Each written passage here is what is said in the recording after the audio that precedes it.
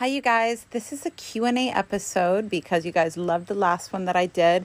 We're covering mainly topics about the erotic and using sex magic for wealth creation, as well as the junction of spirituality and business.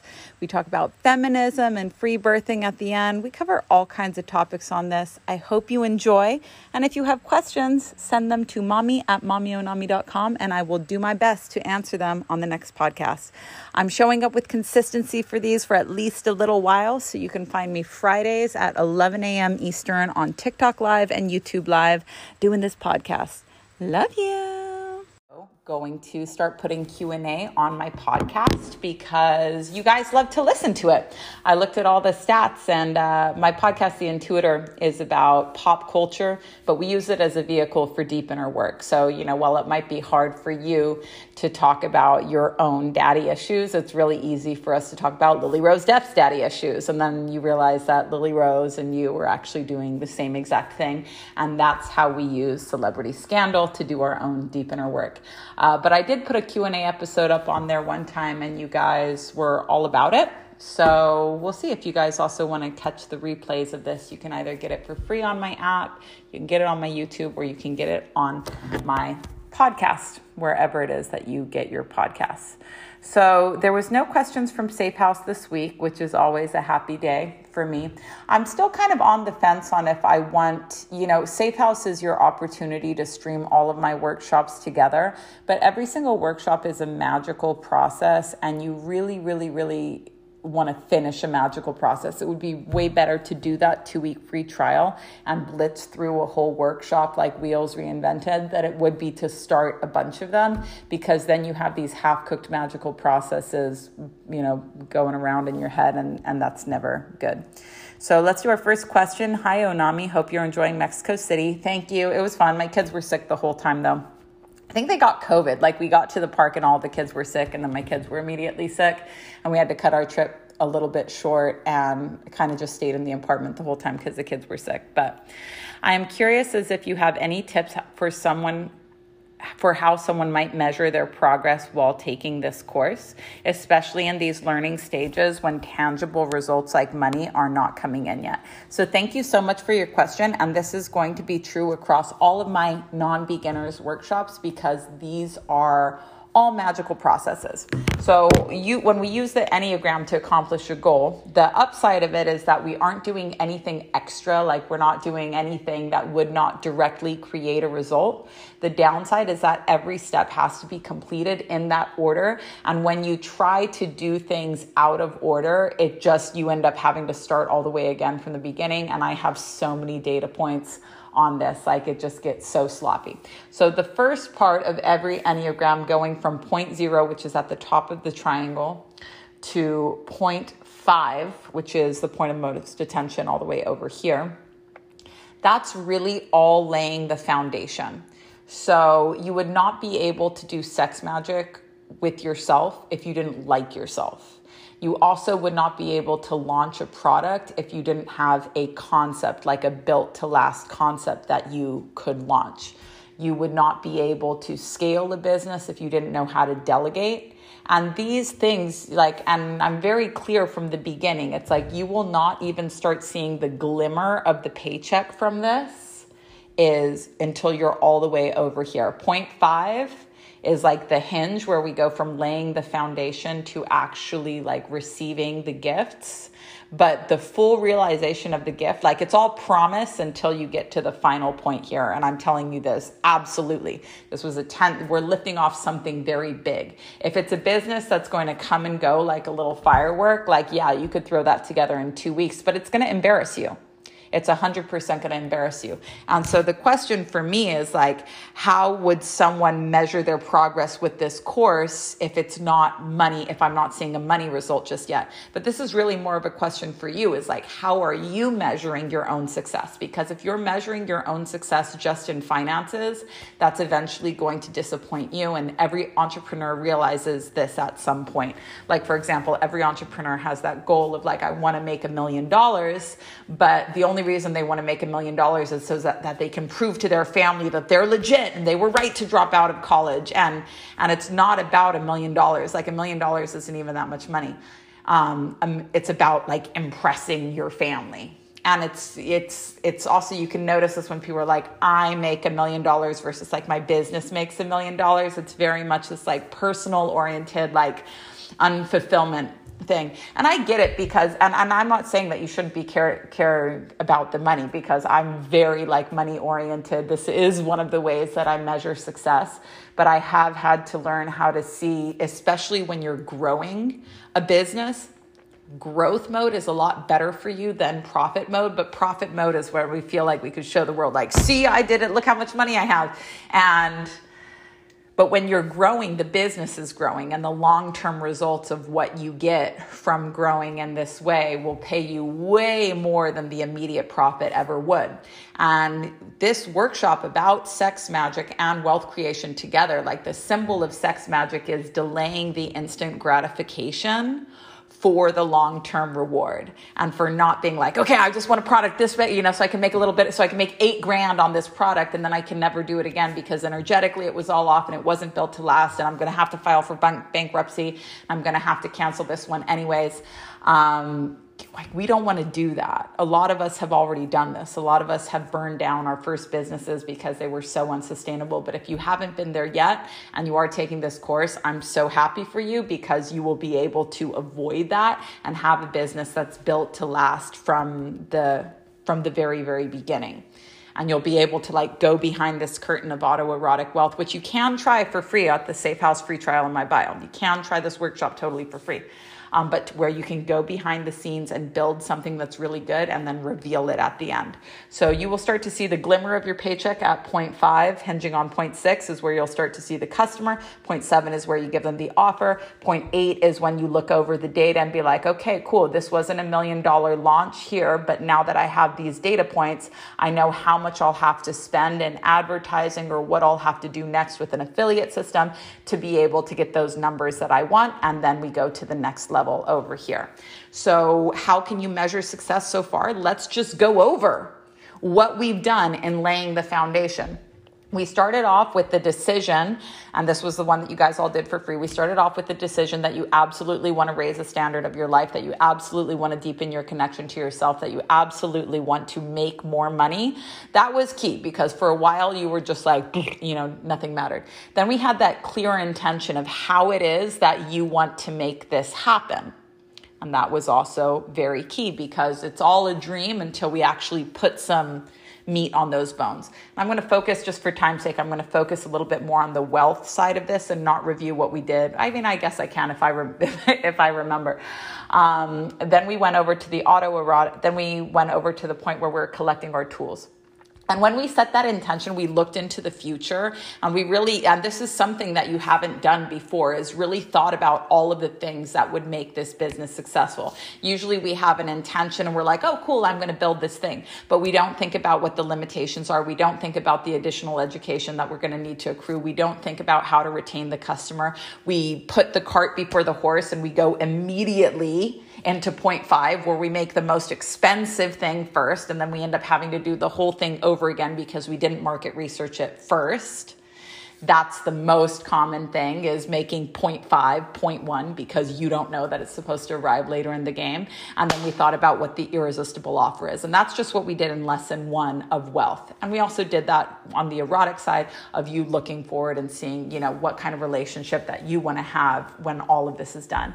Then we collected our tools, and the zone of genius is the most crucial, because you could really easily build a business from the very beginning that has you spread way too thin, that has you thinking that you cannot handle the amount of business that it's going to require to make the money that you want to make. And so getting into the zone of genius and realizing what it is that you want to focus on, because the intention was just the intention, but does it make economic sense? We also audited all of the projects that you're doing, because so many people have their essential oil companies that make absolutely no economic sense, that the shipping of it, that after they run the numbers, it's like you don't make any money on this product and there is no way to source it for scale. Like you're foraging all of these ingredients yourself, spending all of your time and all of your money on something that is never going to be profitable for you, and we have to pivot. So we looked at our zone of genius and we got really clear about what is working and what doesn't work so that we can focus on that. These next 3 ones are, hopefully somebody that is brand new to business can appreciate how important this is, but it might only really click for somebody who has failed in business before and is like, oh my God, I never had this strategy. Like, of course it was never going to work because I never had an actual strategy. I was just like, I'm a teacher. Like, who wants to buy from me? And it's a fucking shit show. So we identified our hedgehog concept, and the hedgehog concept trims off all of the things that would just be a waste of your time, a waste of your money, and never scale. We trimmed off all of these and got really, really clear about what it is that you can do.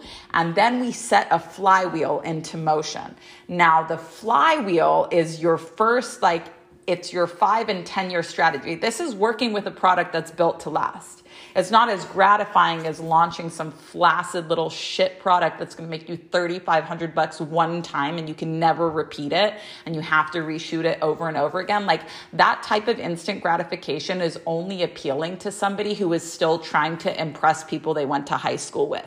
Like, this is somebody that is not in the room with other business people. And usually, like, when you're at this stage, you have the ego of somebody that's running 12 companies when actually, like, you couldn't even have a conversation with somebody that's been in business for more than 5 years, because every single thing that you're saying gives away that you just quit your job 2 months ago and you're fucking scrambling and hustling and waiting for somebody to save you.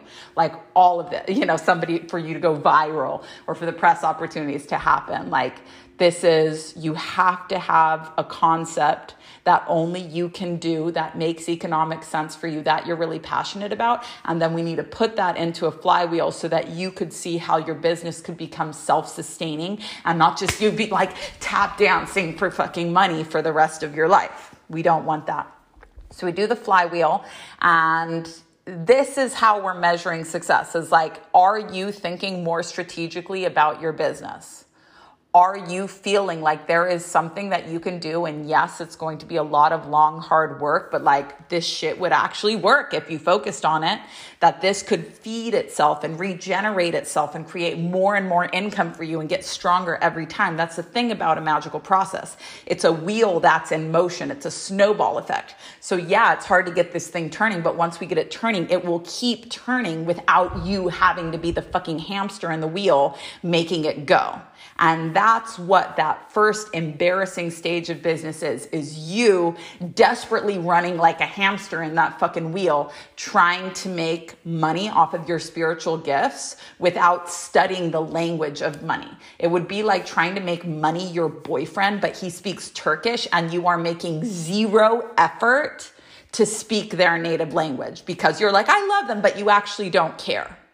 You want them to love you, but you don't want to speak their language. You want them to shower you with all of the things, but you don't even want to try to communicate with them in the language they speak. And yeah, nobody that doesn't speak French wakes up suddenly able to speak French unless you have like a really successful aneurysm that creates that. I wouldn't count on it. But you can learn if you practice. So learning the language of money is just learning a new language, but you won't expect to be fluent after the first lesson. And if you're serious about business, you will see every little piece of this information, especially the ones like the hedgehog, especially all of them. Knowing how to look ahead of time as a creator, knowing how to do the zone of genius. This is something that you will do every 3 to 6 months for the rest of your life in business as you constantly learn how to take things off of your plate so you can focus on what it is that you're good at. In addition to that, the hedgehog, the flywheel, after that, we'll do an internal and external assessment so you can really see how you're positioned in the market. Then we put it onto an Enneagram, and then it's ready to present to the public. There is no fucking ways that I would let you, after it doesn't work from a magical perspective, it would be an embarrassment to you. It would be an embarrassment to me as your teacher. To be like, yeah, I get my fucking students all hyped up about some dream that they're going to create. And then I'm like, yeah, now go share it with the world. When it's fucking unfiltered, untouched, doesn't make economic sense, is slapped together, is based on what you think the fucking value of it is, has no positioning in the market, has no relevancy to the customer, it would be an embarrassment for me to be like, yeah, I trained her. She burned out in fucking 4 months. No ways. No ways. So to close all of this out, and that's just what we've done so far. But to close all this out, the best way that you can know that your manifesting is working is to feel like the person you are is changing. And if the person you are is changing, then you are thinking different. Neville Goddard says that, like, in order to change your reality, you have to change who you're being. But if you have to change who you're being, you have to change how you're thinking. And in order to change how you're thinking, which is the first step for all of this to change, is there has to really be a burning desire to be different. To not have someone come and save you and be like, I'm going to pay all of your bills from here on out. I'm going to take care of that debt. But to actually be somebody who is like, who you're in love with, that you're like, I fucking save me. I save me. Whatever it is, whatever life that I want to have, I'm going to create it for myself. Shoes on my feet, I bought them. Clothes I'm wearing, I bought them. Whatever it is that you want, you can get it for yourself. And no matter how hard anything seems, you're like, yeah, I know that I'm at base camp now, but magic is just spending more time on something than anyone else would reasonably expect. Therefore, I will accept that I'm at a beginner's phase. I will accept, just like I did in lesson 1, that it's going to be a long, hard road ahead, and I will get studying like we did in point 2. And then I'm going to reach point 3 where I feel like nothing is working, and is this actually working, and maybe I should just quit because it's all too hard. Shut the fuck up. Shut the fuck up. You're a woman. You have superpowers. You're a man. You're strong. You know all about developing strength through persistence. Persistence is absolutely, without a doubt, what is lacking most in society. And when you see somebody that is truly great, it's because they have an excess of persistence. Not genius, not likability, not good looking, not smart, fucking persistent. Does not give up. Is like, yeah, I will launch this and relaunch this. I will do whatever the fuck it takes to make this successful. If my kid came up to me and was like, I want to have a best-selling book, I would say, I will not rest until it's a best-selling book. If my fucking boyfriend was like, I want to do this, I said, I will not rest until we make it successful. So why are we giving up so fucking quickly on ourselves? You'll fucking join some brand new restaurant, some brand new startup, work 80 hours overtime, making sure that everybody knows you're the hardest working person in the room. And then when it comes to you, it's like, I just don't really see the potential. If you don't give a shit about you, no one's going to give a shit about you. And if you don't give a shit about your business, nobody's going to give a shit about your business. And if you don't have a business, you will never control your own paycheck. All businesses can tank. You can be replaced by AI. All of this shit could go away. But when you do it for yourself, nothing can take this away. Nothing can destroy this. And if you are starting to think more strategically about business with no delusions about how easy you think it should be, just because you're pretty and spiritual doesn't mean it's not going to be grueling, hard, challenging work for the rest of your fucking life. But you didn't come here to lay on your back and be pampered. No, you came here with a mission. You better walk into every room like God sent you there, because it did. But it didn't send you there to sit down and pretend that you're fucking talentless and to shrink. There's nothing spiritual about shrinking. Business is hard work. And business is a part of spirituality. I have thought, because I have so many people all the time being like, yeah, I'm just not really interested in the business side, then I'm not really interested in you. Because you're not going to do anything with this spiritual work. You're not going to heal anybody else. It's all personal. It's all about you. Oh, I just want to feel better about myself. I just want to do this. You don't want to heal anybody. I work with people that are not just inspiring, but inspire others. I'm not going to invest my time and my energy into someone that's not going to do anything with it. And if you are not studying the business tools, you're not going to do anything with it. And you know what's worse? You're going to forget about all of this in like 3 years because you never shared it with somebody else, so you never mastered it.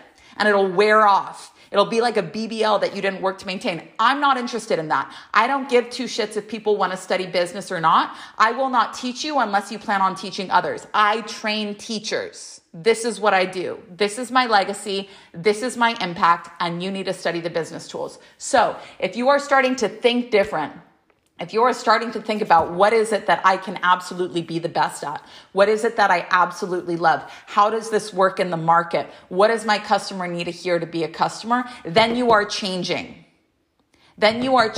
Which means that all of your manifesting is working, which means that that vision that you have on the back of your phone, like we did in the first lesson, has an actual shot of manifesting because of you. Not because your perfect person showed up and saved you. No, you saved you. And this is what success looks like. And this is what ecstatic bliss looks like. This is not what instant gratification looks like. But what are you, 15? We don't need instant gratification anymore. We feed ourselves. We supply ourselves with what we need to feel like we've got it going the fuck on. So that's how we're measuring success. And be very, very grateful that you can do this behind the scenes as opposed to releasing that very crappy, flaccid product that you didn't want to spend time working on because you wanted to see instant gratification right away. That's embarrassing. That's embarrassing to you.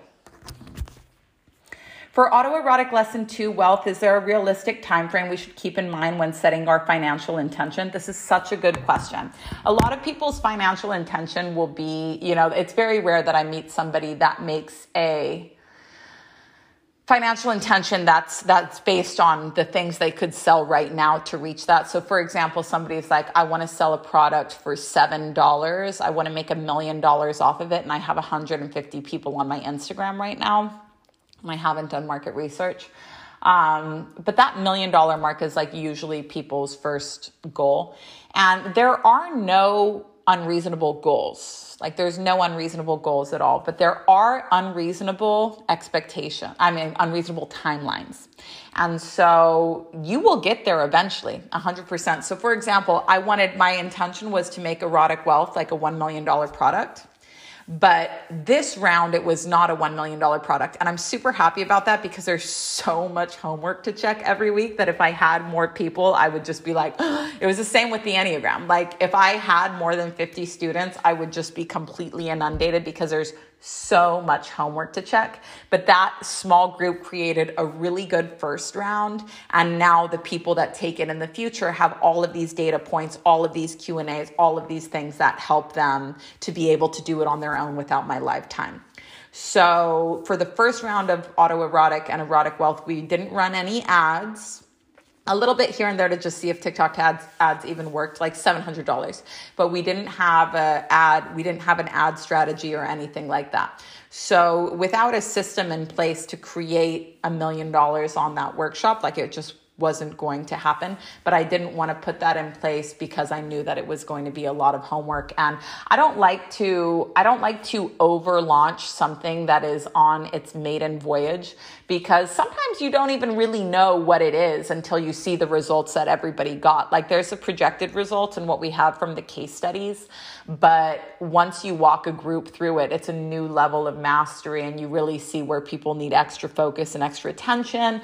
Sometimes you realize that you need to add a whole new Q&A in for it and then you would charge for it differently, et cetera, et cetera. So I don't like over launching or putting too much ad spend on something on its maiden voyage, but for its second voyage, like you can really go hard on that. So it will make $1 million eventually. And that's really what we're doing at point 8 is seeing, like I'll show you guys exactly how to look at conversions and exactly how to look at your data to understand how you can get the result that you want to get. So for example, if my BHAG and my flywheel was selling 1 million copies of Wheels Reinvented, pretty simple for me.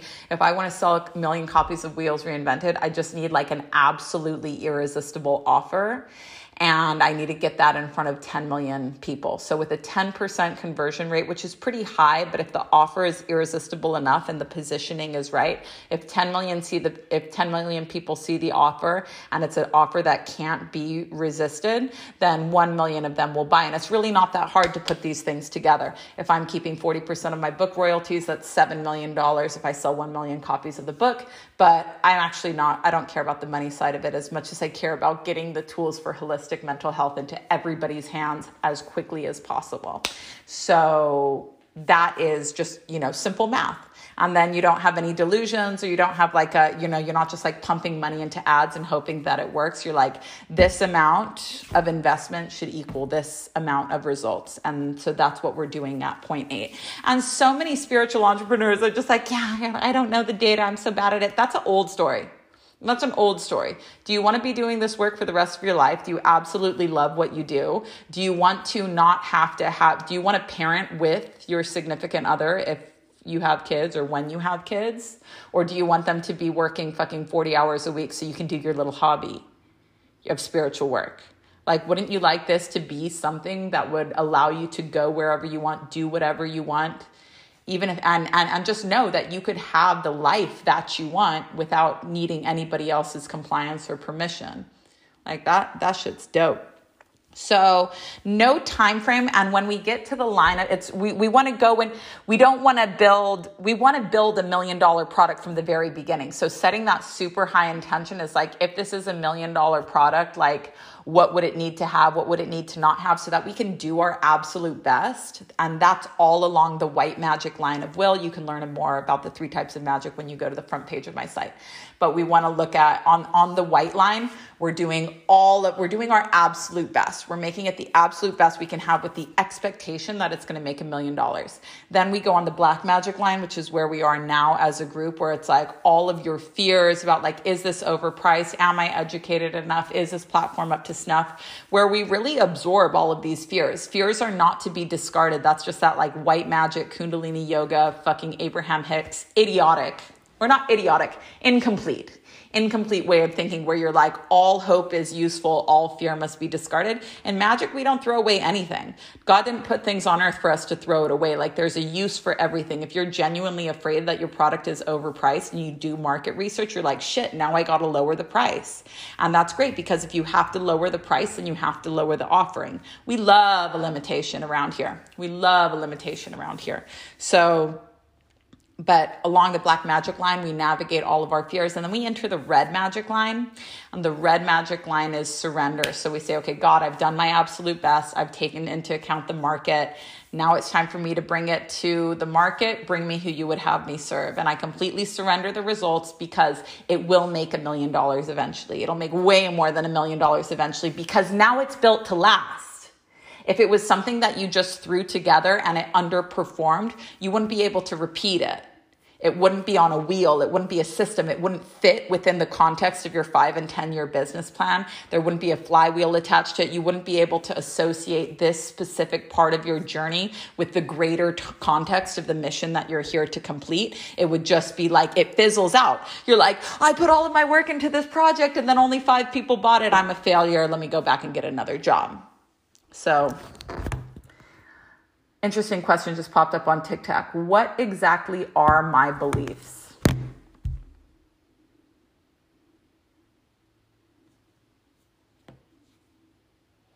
At the deepest level, I believe that everything is a gift. That every single thing that happens is supposed to happen, and that there is no bad news, and that all things, no matter how painful and terrifying they are useful to me in some way. Really struggling on the wealth Enneagram. I get it. I'm having trouble on deciphering what belongs in 2, 5, and 7, because I feel like they could essentially fit in more than one place. For example, my limitation is physically getting clients to book and pay my prices. I currently have my tools as establishing a solid inquiry process, establish a solid marketing plan, grow my audience, improve customer experience. All good. I suppose 7 could be the actual client experience when they work with me, but then I'm still stuck on 5. So 7 would be presenting the client with the offer. And then 5 is when you actually, like, do you have the book written already? If you do have the book written already for the customer to receive, that point 5 is right before the customer comes in. So point 5 could be the landing page, the sales page, the press opportunities. It could be the onboarding process. It could be the writing of the book. It could be the book proposal. But basically, like, what happens at point 5 is in between point 4 of you navigating the customer's limitations. So customer's limitations, and then customer arriving. At point 7, they receive the product. The customer walks into the restaurant at point 6. The customer gets their plate handed to them at point 7.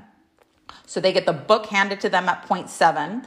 At point 4, you're like, they actually can't physically see the book or they don't have access to it. And so the press opportunities at point 2, you'd be like, okay, I need a solid marketing strategy. I need to line up all of these podcasts. I need to get these placements. I need to run these ads. At point 5, then we would actually be setting all of those up. And then the client would be exposed to you at point 6. They'd hear you on the podcast, and then they'd get the offer for your actual book at point 7. These two things could occur as closely together as a customer walking into the restaurant and getting the food.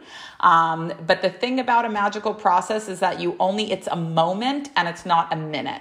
So the homework step is completed when all of the work is done and not when you finish watching the video. Super key. If you want me to look over your Enneagram, of course, just take a picture of that Enneagram, put it in homework, and I'll be there after this. Have you ever been asked permission from someone to read your energy in a dream? It was semi-realistic. I kept saying no, but when I finally said yes, okay. I just need to reread this question and hope that I'm getting this right, because it could go two ways. In a dream, a figure came to you and asked if they could read your energy, or in real life, someone came to you and asked if they could read your energy in a dream. So let's see. It was semi-realistic. I kept saying no, but when I finally said yes, I heard my baby calling for me, crying. When I woke up, anything was fine. A few days before this dream, I had meditated on putting up an energy shield to block negativity. I don't know. I can't seem to shake that dream. Like someone was trying to tap into all of my hard work. I feel asking this, but this is one of the only places I know to ask. Hey, totally fine. A book that you'll probably really like is Psychic Self-Defense by Dion Fortune. Is really good if this is something that you're dealing with. When it comes to me, like I see all things as gifts fundamentally. Black magic only works on you if you have a fear of black magic, and I'm not afraid of the shadows. Like that shit doesn't work on me. Like that shit doesn't work on me. People could throw hexes on me all day long, and I'm like, I just don't even think about it. But it used to be something that I had vulnerability to when I was teaching a lot about Ifa, and I was just met with so many people being like, Black God doesn't speak to white people. And I totally get that. But geez, the curses were like crazy, and I've seen Ifa really go to work, but nothing, because if you have a vulnerability, like a paranoia of black magic or other people's energy, and this is really like, when you're afraid of other people's energy, when you're afraid of like the unseen world, it's really hard to prove some of these things. You could just go like on and on and on about, different ways. When I did the exorcism on the guy, that ghost hunter guy, it was years ago. It was the day I met my husband, actually. And I was like, all I need to do is meditate before I do this exorcism to make sure I'm safe. And then I was like chatting up my husband the first day that I ever met him. And I didn't have any time to meditate. And it was such a great lesson for me. Like all things are gifts. It was such a great lesson for me, because I'm like, I'm good. Like, I don't need to do anything to get God to like me. I don't need to do anything to have God's protection. I don't need to do, I'm not afraid of anything. I can go into whatever. But this guy was like 100% convinced. He had seen 7 exorcists, and that's actually how I had met him, was when I was assisting on an Ifa exorcism. And people ask me this a lot, like, who's my elder and stuff in Ifa. I never had an elder. I knew the very first priestess of Ifa because it wasn't allowed. Women weren't allowed to study it. She's Cuban. And she saw me as an equal. She was like, and when there's like 2 witches that just fucking love each other, that have been through the ringer. And I'm talking about like some fucked up ringer shit. Like I'm talking about fucked up life. Her and I met, and it's just so, one of my friends was trying to apprentice with her, but they just weren't on the level. She had like a super privileged life. She wanted to use magic as a way of having like more power. But when women have learned magic through desperation because their life required it and therapy doesn't work in psychedelics, you just need to witch it. There's just like, it's such a love. It's like the goth love, when two normal presenting people can have a big nerd out about like goth. Like goth goes so deep.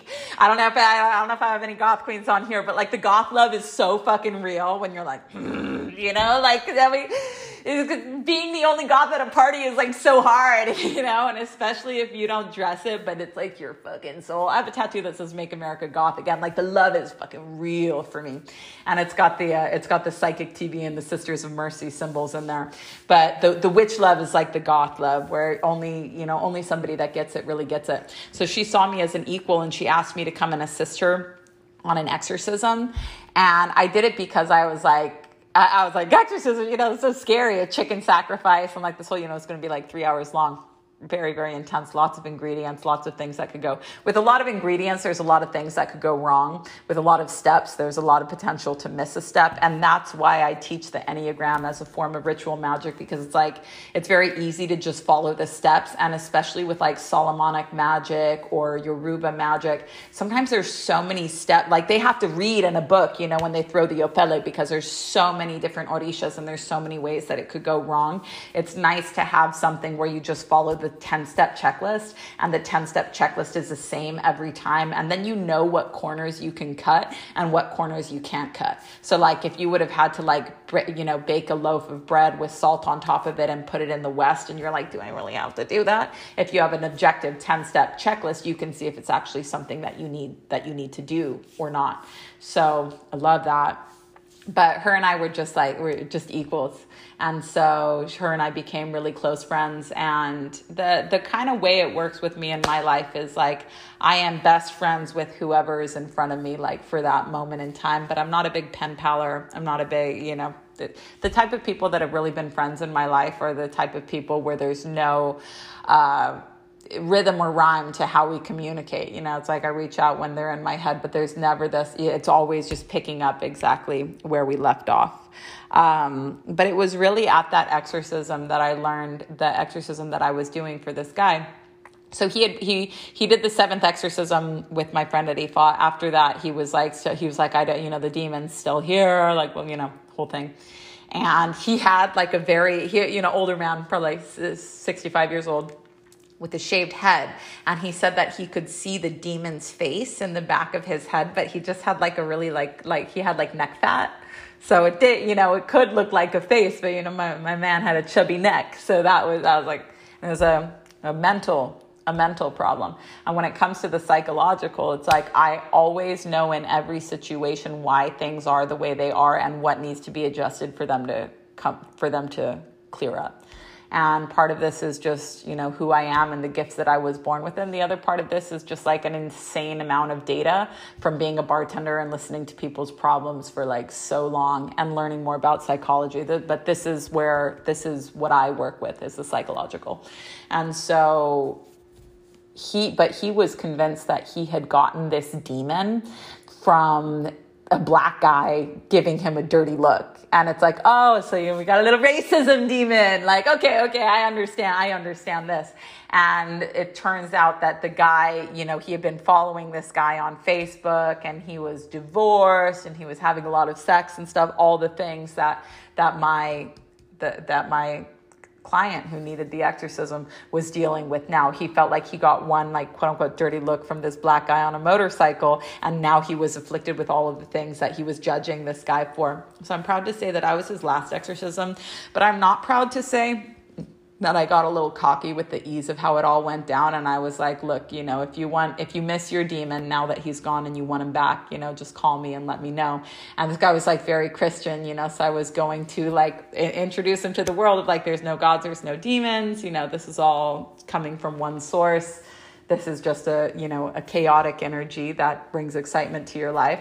But he definitely wasn't ready he called me, a few weeks later. It's like, I miss my demon. I'll say, yeah, no problem. Let me, give you this conversation. But if you wake someone up too fast, it creates a split in their mind. And this split is called schizophrenia, because schizo means split and phrenia is related to the mind.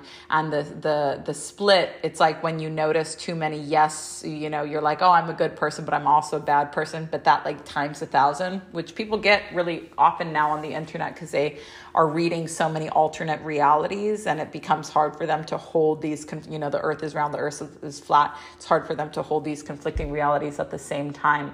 So schizophrenia is the split between thinking, memory, personality, and perception. So instead of all of these different things, thinking, personality, memory, and perception, all of these things being joined by the common denominator, which is you, your thinking, your perception, your personality, your memory, there's a disconnect. That sense of self goes away, which is actually like a great symptom of enlightenment if you know how to deal with it. But if you don't know how to deal with it, you go into the psych ward, and this can never be erased. It's horrible. It's horrible. It's absolutely horrible. And I've seen this happen to 2 people that I'm really close with, and they're just in and out of the psych ward all the time. So when that common denominator of you gets ejected from the situation, it's its memory. And who is it?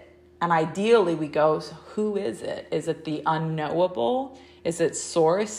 Can I start identifying with this nothingness as opposed to needing it to be my thoughts, my perception, my personality, my memory? But this is very hard to do if you don't understand what's happening from a spiritual perspective. So when you wake up too fast, it creates schizophrenia. And I hope that it did. I think I might have fucked this guy up a little bit. He's more grounded now.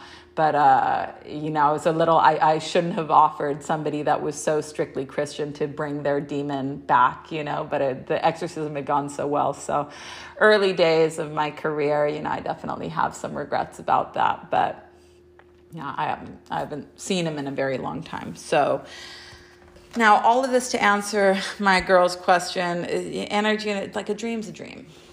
A dream's a dream. And in the fourth way, they actually don't take dreams very seriously at all. They say that it's just one center observing another.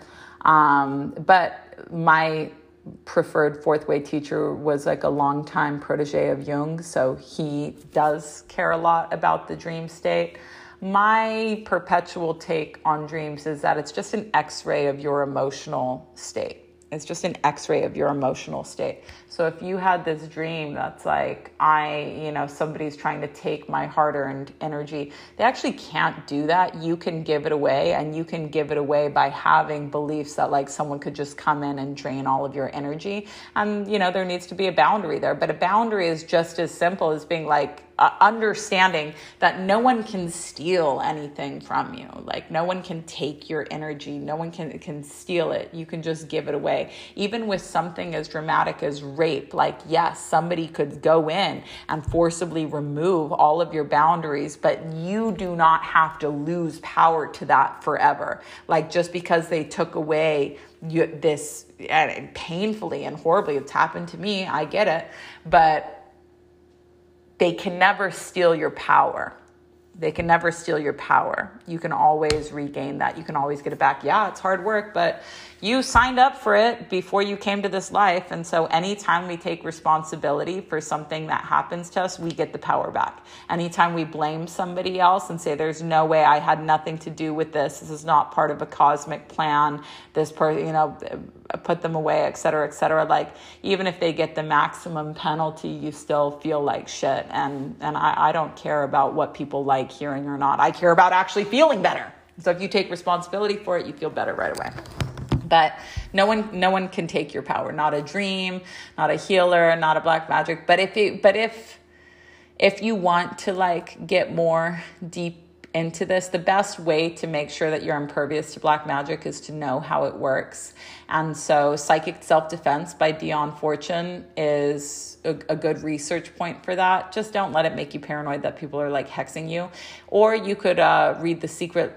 I'm actually not allowed to say the name of this book online, but I'll respond it to you right here in the chat. And if you guys want to read this, you can do the free 2-week trial of Safe House. This is in the autoerotic Q&A thread, and you will be able to find it there. But I'm not allowed to say that book online. I'm just not. There are laws. There are laws. And Psychic Self-Defense is by Dion Fortune, who I absolutely love. My friend here says New Age is demonic, guys. So one of my teachers, Idris Shah, says it never really matters what someone is saying. It's how they're saying it.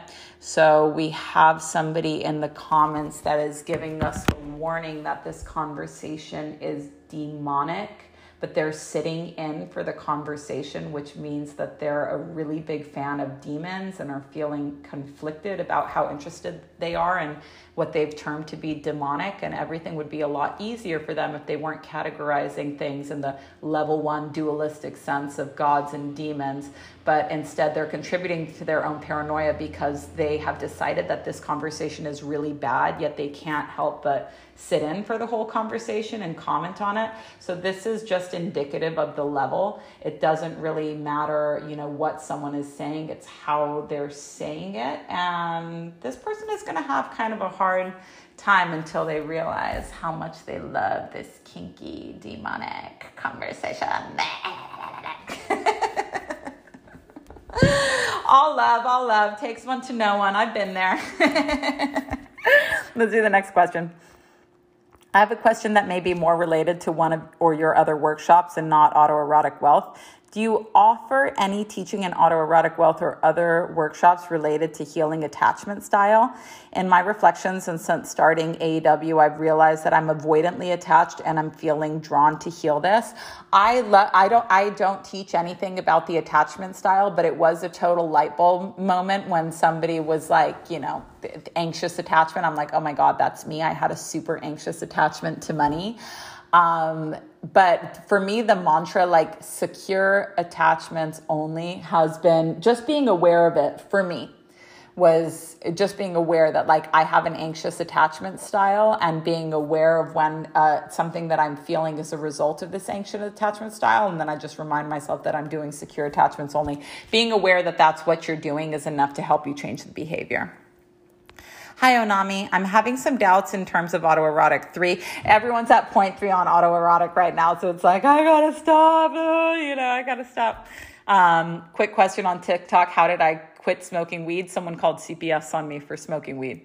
I would have never had a good excuse to quit smoking weed. I was doing consulting for a cannabis company, was getting like the best free product. I was about to get a weed leaf tattooed on my neck. And then someone called CPS on me for smoking weed. And I finally had a reason to stop it. I'm so happy. I haven't smoked weed since. It was like a year and a half ago. But everybody's on point 3 of autoerotic wealth right now, which is the hard part. This is where like you really feel like you can't do it, because it's the part where you actually need to change, where you need to be like, okay, I'm fucking doing this. I know it's hard, but I can learn. I'm capable. But this is where your self-concept, the negative self-concept, has to be destroyed. It has to go passive. This can't rule your life anymore. So I'm having some doubts in autoerotic 3 where we need to find the zone of genius by the line of correspondence related to the business task. I was able to identify for the farm. However, for the tarot business, it's a little bit harder. Let me go back to her question. The tarot business is something that I'm just starting. So how do I go about for that? Would appreciate your clarity on this. Also, there are so many tools that I need to know. Do you happen to know any resources related to running ads and also to grow YouTube subscriptions? I need to tag someone in here as well, because she's really good at, there we go. I'm going to tag her there because I think that there's a market for her on this. So when it comes to zone of genius, so for the farm, it's really easy for my queen here because this is a business with which she's more familiar. She has more data points for what success feels like for her on the farm. However, the farm isn't like really what she's wanting to do right now. So when it comes to the tarot business, you have had moments that felt really successful with the tarot business. You have had moments that have felt really successful with the tarot business. So you can do it. It's just going to be a little bit hazier. But think of all of the things that you're doing in regards to running a tarot business. So learning about the cards, doing spreads for yourself, doing spreads for other people, booking readings, creating payment platforms. And if you haven't done any of these yet, then you can use that reverse engineer method that we teach you in that same lesson, where just the 3 moments where you felt the most successful with tarot. So for example, the first time that you were able to read your own cards without looking anything up, the first time someone asked you to read for them and it was a really successful reading, the first time, whatever it is, the first time you posted about it online. But there are, it might not feel like the end all be all success simply because you've never gone full time on it before. It hasn't become a viable enough income stream to go from being your side hustle to your main gig. And that's what we're working with here in autoerotic and wealth. But just identifying when you felt the most successful with these things, and then what is it that contributed to that success. So the first time you were able to read your cards without having to look up what the meanings meant, what did you do that allowed you to do that? Was that doing daily spreads? Was that doing a card a day? Was that reading a certain book, studying? How did that come across? And if you want me to check your homework on this, just put this in the homework chat. I'm also a little stuck at the zone of genius, mostly because I'm not scaling, and doing it backwards has me a little confused. No problem. Oh, I'm sorry. That reminds me that I need to answer her questions on so many tools that you need to know. Look, there's a lifetime path. There's so many tools that I need to know. I have, for my Monday through Friday, every single day of the week, there's a different thing that I have to study and just focus on studying the whole entire time. Now running ads, it's like running ads where? So for YouTube ads, I did Founder. I did the $1,500 Tommy Powers course on that. For running Facebook ads, I also did Founder with Nick Shackelford, such a fucking tech bae. Oh my God, I think he's so cute. Running Instagram ads, I also did Founder, and they have that was another $1,500 course, but they have a streaming thing now where I'm pretty sure that you can get all of their courses, which are really useful. They have, you can browse what they're all related to.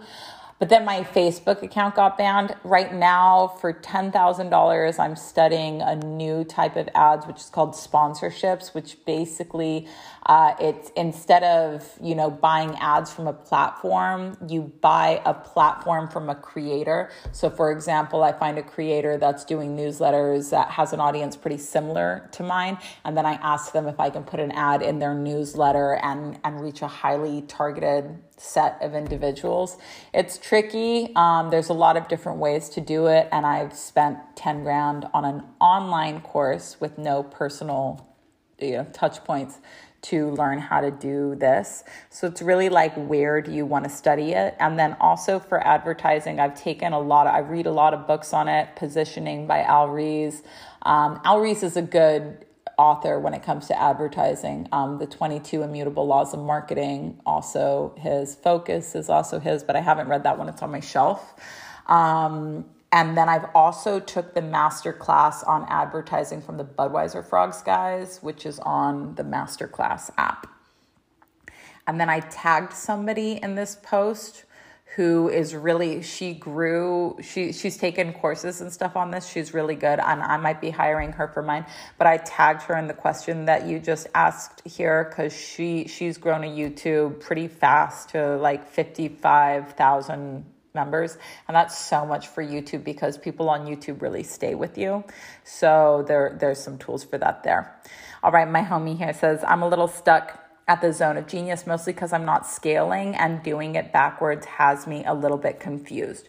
So when we did the zone of genius, and let me just, so that my friend knows where he's showing up here, I'm just writing the number of the minute so that they can find where their answer is. I forgot to do this for a lot of people, but when I can, I do.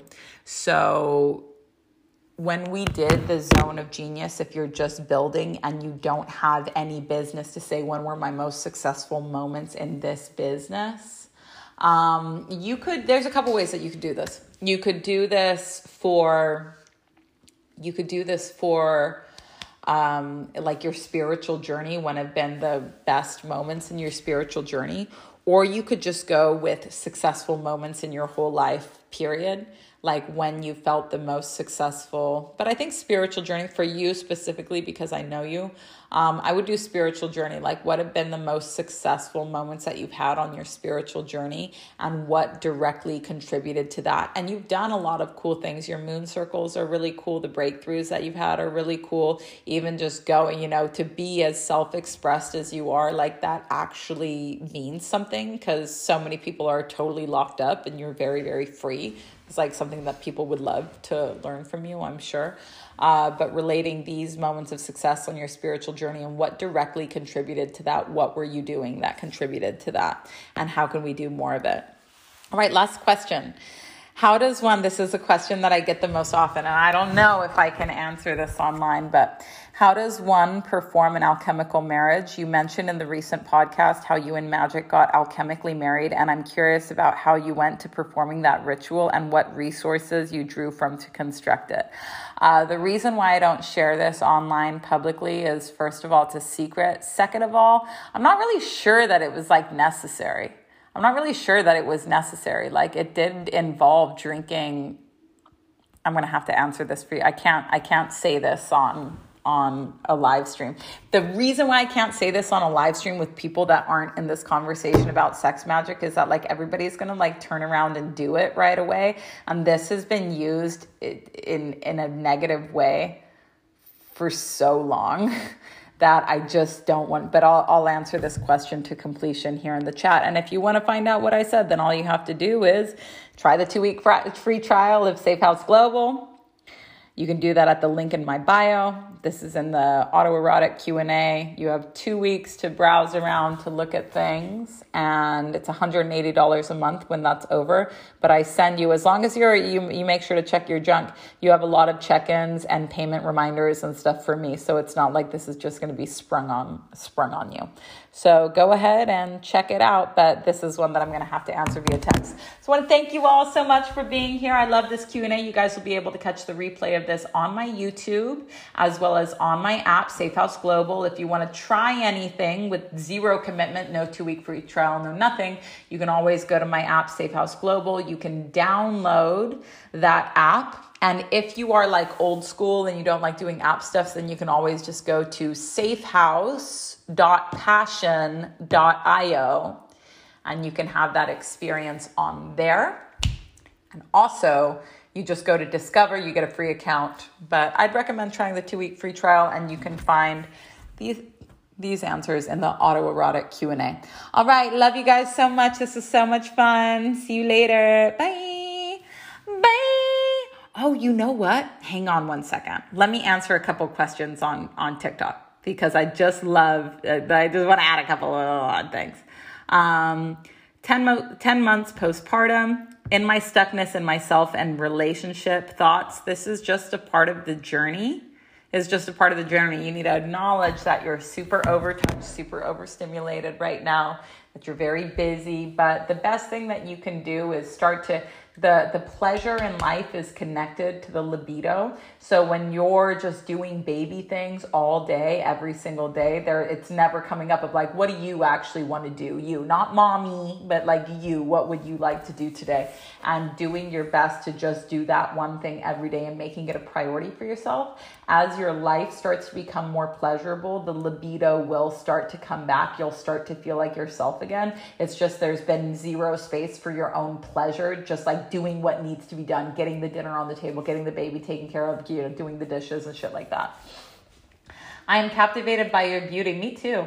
Your aura radiates like the sun on a cool day. Oh my God, I love it. Thank you so much. I've been wondering, do I need to wear makeup? Should I start doing other things with my life and my hair? But I just love the wild look. I always feel very strange when my hair is, I tried doing my hair for a while and I just felt like I looked like a fucking anchor woman.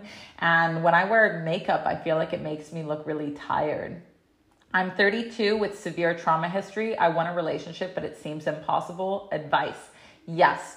My workshop, Wheels Reinvented, is all about clearing childhood trauma once and for all, like for just doing and not getting stuck in the inner child work forever. This is a workshop that you could do. You'd have a hell of a couple of weeks, but you could totally blitz through this workshop for 2 weeks by taking that free trial and just do that. Don't get distracted with anything else. That's how you would do that. Next one. Oh. This person says, I see a symbol on your hand. It's an Enneagram. Do I believe in God? Yes.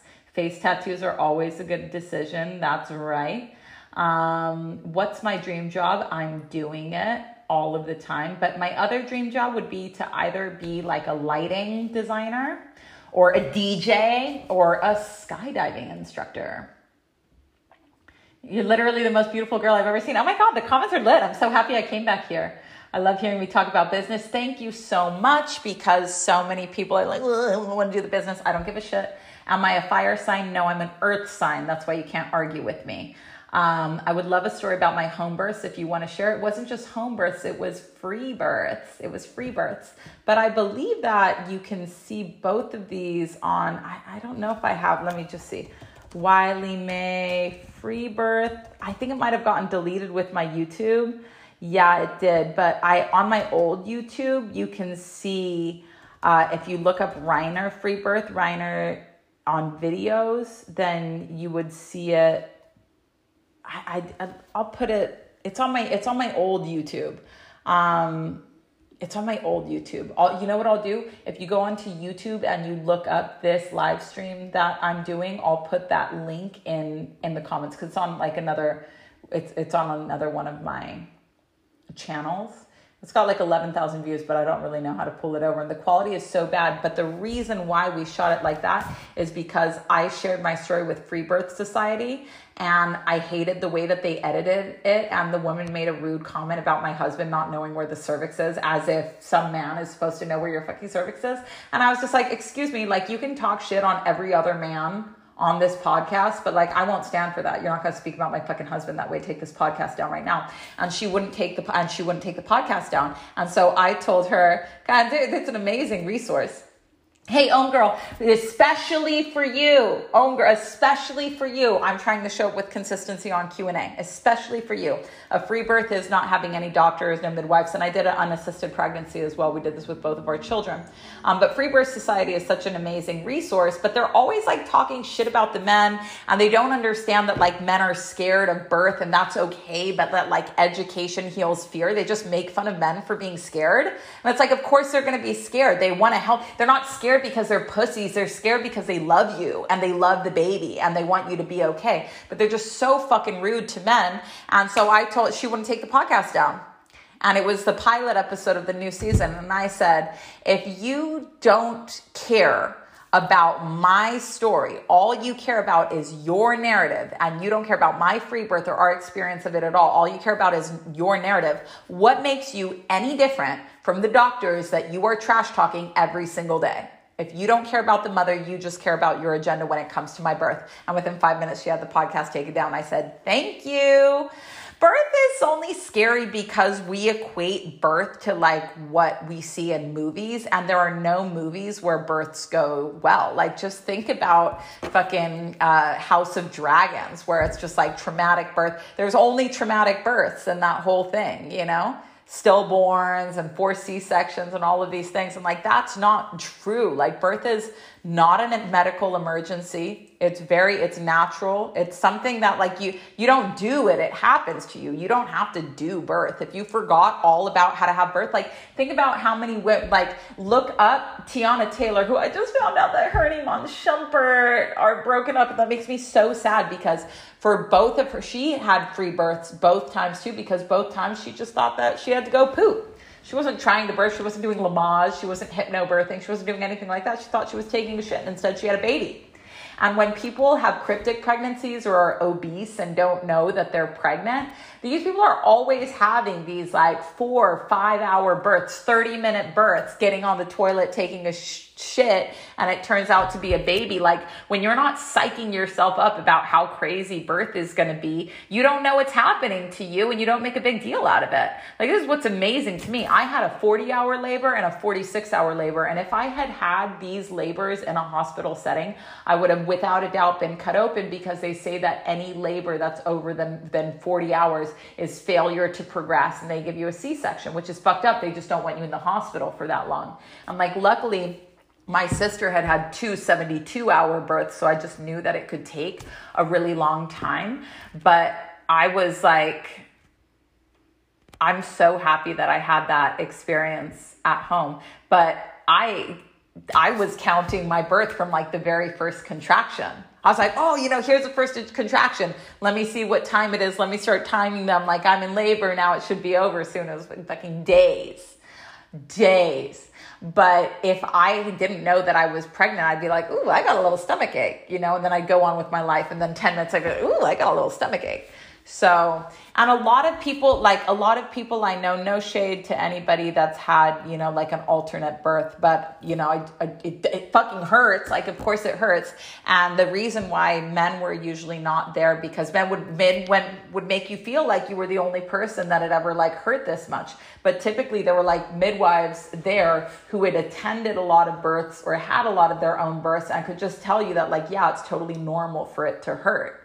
It's totally normal for it to hurt. But I know so many people that were like, I was in active labor for 60 hours. No, you weren't, because then your baby's head would have been like this long. Active labor is like when it's the baby's actually like coming out and in the birth canal and you're fully dilated. Yeah, the contractions really hurt. If you had a midwife there, they'd be like, yeah, it's totally normal for this to hurt, but it's not possible to be in active labor for 60 hours. And yes, with my first son, I had a contraction every 4 minutes from the beginning to the end. With my daughter, it was like all over the fucking place. It was all over the place until the very end. Like, I'd have a contraction and then it'd be 3 hours without a contraction. And then it'd be like every 7 minutes, it'd be fucking all over the place. And so that was that. But it's normal for it to hurt. And if you think it's normal, if you think that it's not supposed to hurt, and you're just like lying on your back being like, why is this happening to me? Like, you have to change the power dynamic and be like, I'm seeking out contractions. And birth teaches you to seek out pain. You're like, yes, this is going to hurt like crazy, but instead of running from it or lying on my back hiding from it, I'm going to try and make more contractions happen so that this can be over faster. Like, I'm going to seek it out. And it changes you. And this is why there's been such an agenda to teach. Nobody can steal birth from you, but you can give it away. Nobody can steal your woman powers, but you can give it away. You can opt into a birth control that makes you have a period 4 times a year because you think that bleeding is inconvenient. You can opt for inductions or C-sections or all of these other things that make you think that a doctor saved your life when actually you were giving life and you didn't need to be saved. You could fucking get talked into the fact that breastfeeding is inconvenient and feed your baby fucking powder and water when you're producing perfectly good milk because somebody convinced you that it's inconvenient or unfair to feed your baby with the milk that you've been given. Fucking bullshit. Pisses me off. It pisses me off because they call all of this feminism. Yeah, well, I hate seeing these fucking posts about people talking about how great it is to bottle feed. Well, then everyone can help with the feeding. If your goddamn husband was supposed to help with the goddamn feeding, he'd have a pair of goddamn tits. And it's not that, yeah, I know what it's like to be breastfeeding all the fucking time. I also know what it's like to be the sole breadwinner, living remotely, 100% responsible for the financial stability of the household, while realizing that even though the agreement was that my husband was going to take care of the kids, he would not be able to take care of the kids because he doesn't have tits. But all of that taught me that I can make a shit ton of money in a very small amount of time because women are fucking magic like that. But you're just handing your rights away left and right because someone comes up with feminism fucking tattooed on their forehead and convinces you to give up your birth and your period and your breastfeeding and your softness and your beauty because these things aren't feminist. Fucking horseshit. Propaganda. I fucking hate it. Yeah. I hate that they call it feminism. Where are my kids now with my husband? They're at the hardware store getting new hatchets. Yeah. They're at the hardware store getting new hatchets. My daughter, it's giving Gemini energy. Thank you. What made me get a forehead tattoo? So I had always wanted, I knew that I was going to get this word. Gentleness. I was told that it was the solution for all of my life's problems, past, present, and future.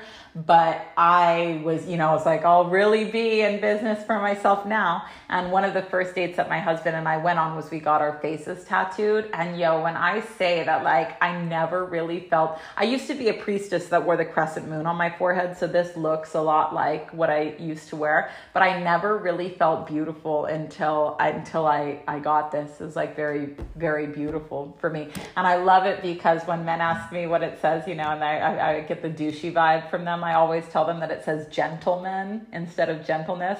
And I love seeing their eyes just reel when they try and figure out if I'm trans or not. It's so fun. While in hypnosis, I was in no pain at all. When the head was coming out, I felt a little pain. Yeah, I felt pain like the whole way through. But with my daughter, it was much worse because I was very angry because she arrived on the first day of my maternity leave. And I thought she was born on December 4th. And I thought that she was going to be born around the 21st of December. And I had just finished writing my book that morning. And I really wanted to decorate my house for Yule. And I really wanted to have, because I just worked my ass off the whole pregnancy. And I was hoping to have a little rest before going from one baby to two babies. So I was really angry, which was like stalling. And I noticed it in myself. So I was saying like, fuck, shit, bitch. I was like swearing a lot. And I was like, this isn't me, like why, what am I so angry about? And then I realized that the anger was sadness because I was really tired and I felt like I was never going to have a break. And then that sadness really, I let that sadness really pass through. And then I started praying a lot. I was like, God, you have to help me.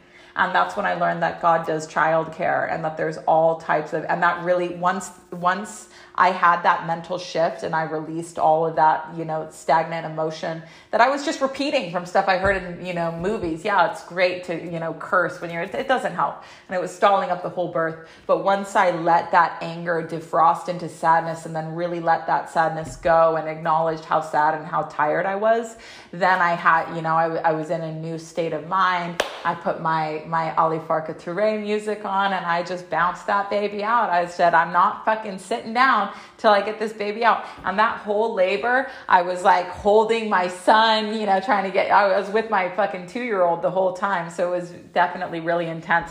And then right when the baby was coming out, we had a friend of ours that was staying with us. She was like doing we were trying out a nanny for a little bit, but that's like really not our style. But at like 5 a.m., because my son had been up all night. So at 5 a.m., I was like, the baby was coming. I was like, we gotta go. I need my husband's undivided attention. So we fucking gave my son a melatonin gummy, put the nanny in bed with him. I said, okay, we're just gonna go down to the bathroom for 90 minutes. And both my kids were born in the bathroom. Go off. I'm currently reading Portal at 39 weeks pregnant and learning all of what you're saying. Oh, I'm so excited to read that book. If I have another baby, I'll definitely read it.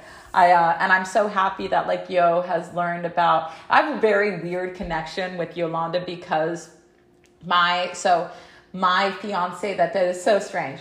But my fiance that died, he was telling me like when we first got together that his ex-wife had a friend that reminded him a lot of me. And my fiance that died, he and I knew each other for 10 years. When he got married, I knew his ex, couldn't stand her. And everyone actually called her, my name at the time was Holly. Everyone called her Holly too, because she was like, it seemed like me.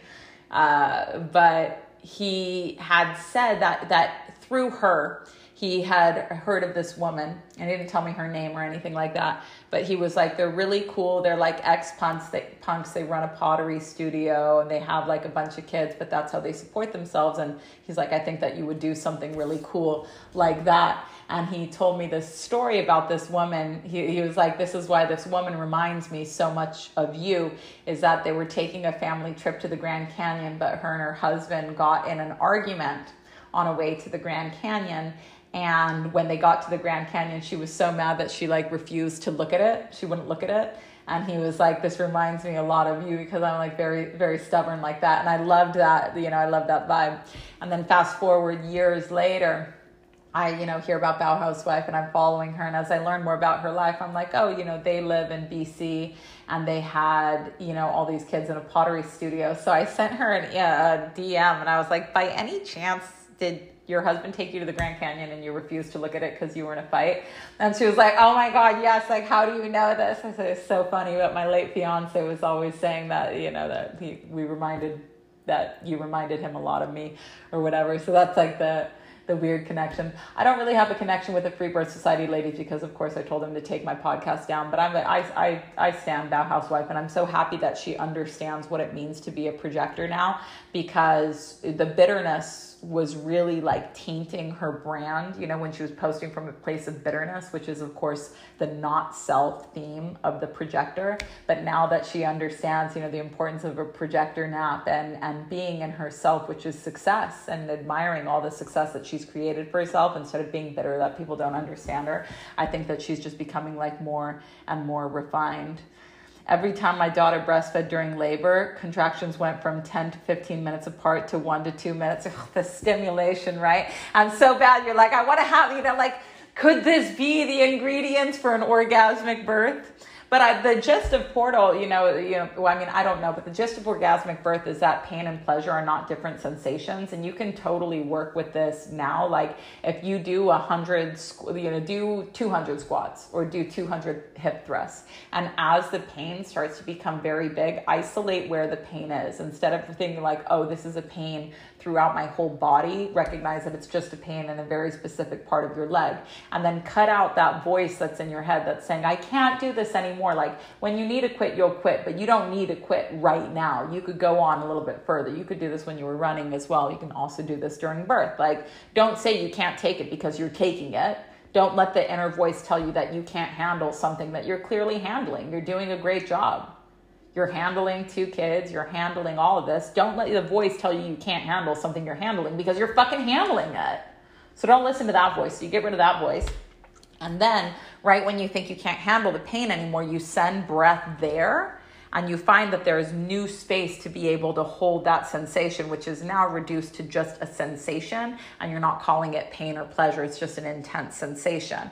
Now you do the same thing when we're working with sex magic, and hopefully I've taught people how to do this, but if not, I'm going to need to make a note about it for erotic wealth, is that when you're reaching the peak of an orgasm, you take a deep breath, and then you find that there's more, you're like, oh, I'm going to come. I couldn't possibly handle any more pleasure. And you learn how to take a deep breath there and be able to handle more pleasure. You can handle more. And when you can handle more pleasure in the symbol of sex magic, then you can handle more pleasure in your life. So the same way that breath creates more space to tolerate pain, breath creates more space to tolerate pleasure. And the orgasm is like the end of the pleasure. When you can't handle the pleasure anymore, you say, boom, I'm done. I got to cut, like, I'm donezo. And that orgasm, the typical ejaculation orgasm, represents the end of the pleasure. You couldn't take it, so you had to end it. And it's the feeling of that bubble bursting, and it feels like relief, but the pleasure has actually ended. But with breath, you can learn how to extend that pleasure and be able to handle more of it. And the capacity for pleasure and the capacity for pain are equal. These aren't opposite. These aren't, opposites. They're 2 sides of one coin, and that coin is called sensation. Extreme pleasure, extreme pain. It's really all the same. It's not in your whole body. It's in one spot of your body. And with breath, you have a greater capacity for it. So thank you so much for that question, because that's something that I wanted to add into this most upcoming lesson of autoerotic. Okay, love you guys so much, and I will talk to you soon. Thank you for such a great time over here. La la la la, love you. Bye.